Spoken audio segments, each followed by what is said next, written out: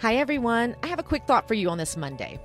Are you trusting that God will provide everything that you need for the day? In Matthew 6, we find where Jesus is talking to us about how we should pray. It's called the Lord's Prayer, and I'm sure that many of you are familiar with it. It starts off saying, "Our Father in heaven, hallowed be your name. Your kingdom come, your will be done on earth as it is in heaven.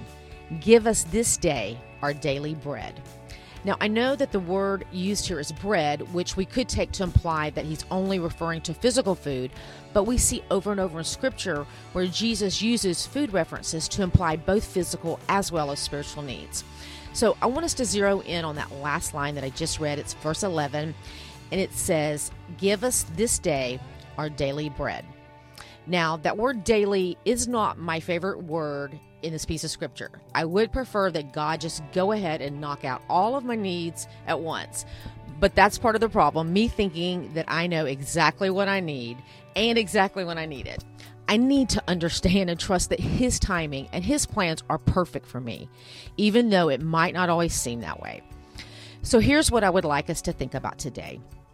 Am I fully trusting that God is providing exactly what I need in my life for this day? Not tomorrow or next month, but in this day, is He providing everything that I need?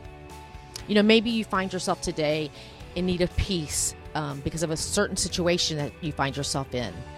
It's there for you today. I mean, maybe you're not going to feel peace if you start thinking about tomorrow or next week or looking out to next month and next year and how the situation is going to play out. But that's not what He said. He said, I'm going to provide today for you.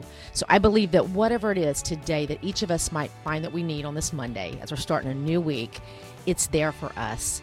So I want to challenge us all, each and every one of us, to trust Him for that whatever we need today, He has provided it for us. I love you guys, thinking about you, and we'll talk soon.